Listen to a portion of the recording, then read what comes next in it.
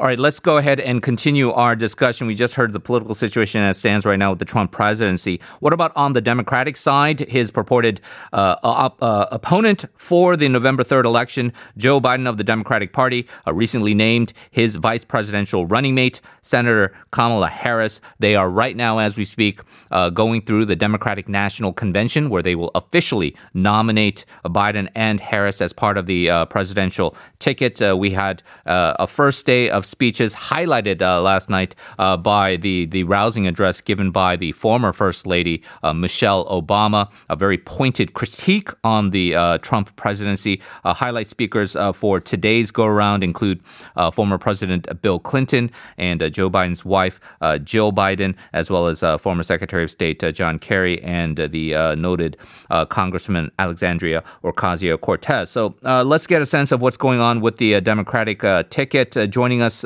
history professor Allan Lichtman from American University. Hello. Hey, good to talk to you.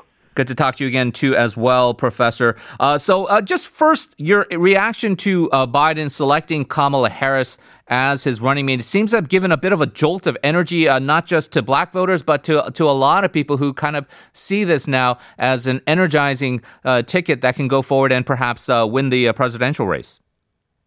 Well, as you know, I have my system, the 13 keys to the White House. Right. And I've already predicted before the Kamala Harris pick a Biden win because my system is based on the insight that elections are basically votes up or down on the strength and performance of the party holding the White House. And that's how I reached my prediction.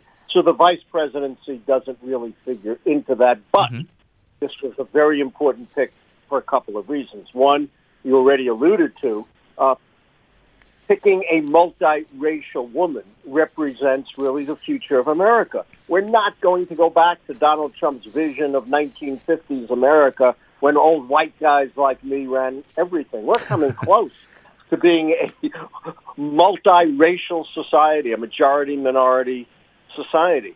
And you mentioned the black vote, but you should also know, and that what's the most rising part of the electorate? Asian Americans, and Kamala has mixed black and Asian heritage. And the second message is, I picked someone who's qualified.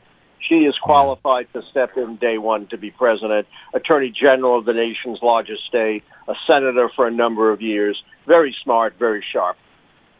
Let's go back to your 13-point system here, because last time we talked, you did mention that as you are one of the unique analysts out there that correctly predicted the 2016 results. And right now, as it stands, your assessment hasn't changed that Donald Trump is in some political trouble as to his chances of re-election.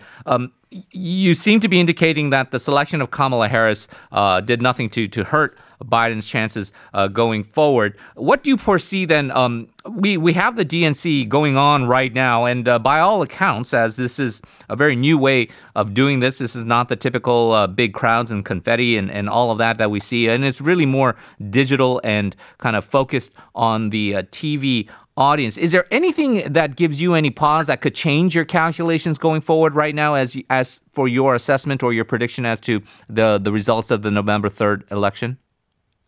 No, my prediction stands. Look, the keys are based on the big picture in the country, not on the day-to-day events of the campaign, not on speeches, not on debates. The only thing that could mess the keys up, and you talked about it very intelligently with your last guest, is voter suppression or Russian intervention. Russians are back.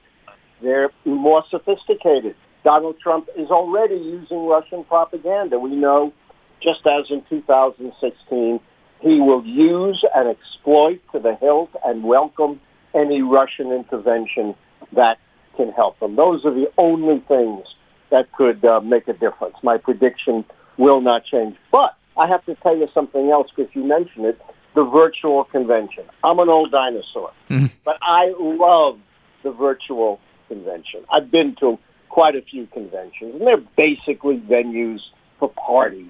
And I mean, partying and not political parties, because the nominee is already selected. So why not do it virtually? Think of the carbon footprint that they have saved by not having thousands of people having to fly to Milwaukee. Think about the money they save. Plus, it's much easier to focus on the speeches when they're done digitally, when they're done from the floor of the convention, particularly the secondary speeches, not the candidate speeches, not Michelle Obama's, but others. They get drowned out. They get lost because people are milling around, people are talking, you're in a huge venue. So I love the digital convention, and I hope we'll stick to that in the future.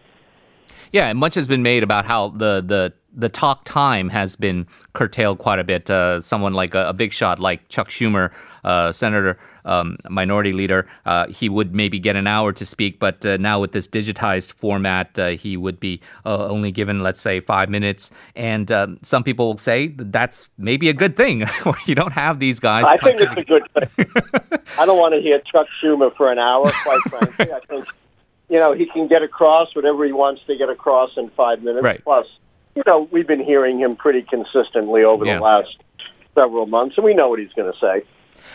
One kind of the flip side of this, and I recognize what you're saying with your analysis and your system and how the fundamentals really override any kind of day-to-day stuff. But there is this concern, not just energizing the people of color vote, whether it's blacks, Asians, Hispanics, what have you.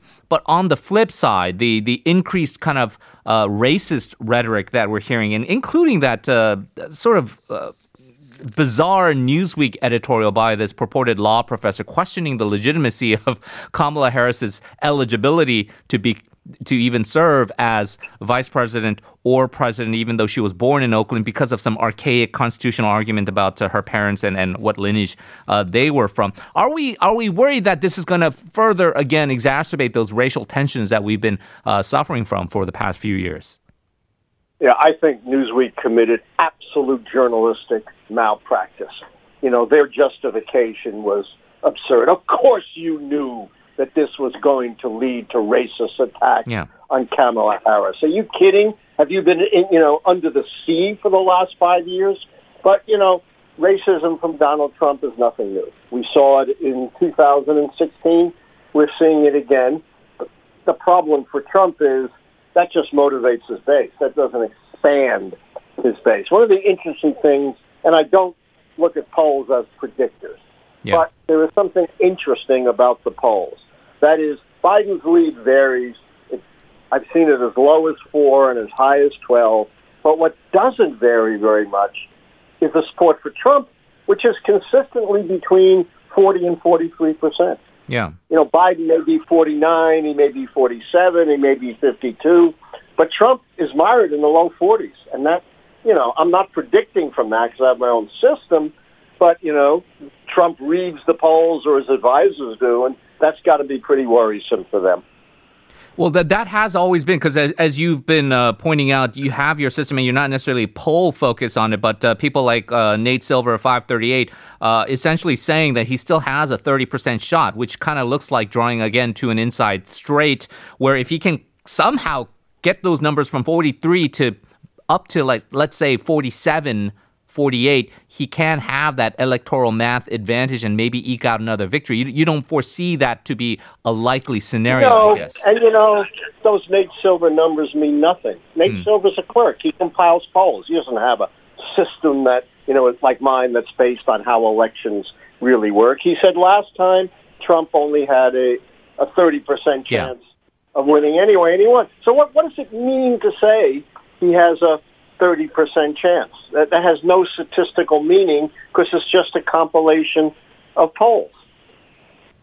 I do believe that there is a bit of trauma, and I guess I don't speak for Trump supporters who are ride or die and that 35% who will support him no matter what he does, including shooting someone on Fifth Avenue. But because of the trauma of 2016 for, let's say, a majority of Americans, there's this sense now maybe the boomerang has gone the other way, that Trump is this sort of political guru that can kind of make wine out of water, and that he would be able to pull something out again in 2020, just as he did in 2016, not being mindful of all of the things that have changed in your 13-point system. And I guess that is a fear that is going to linger for a while. Wouldn't you agree?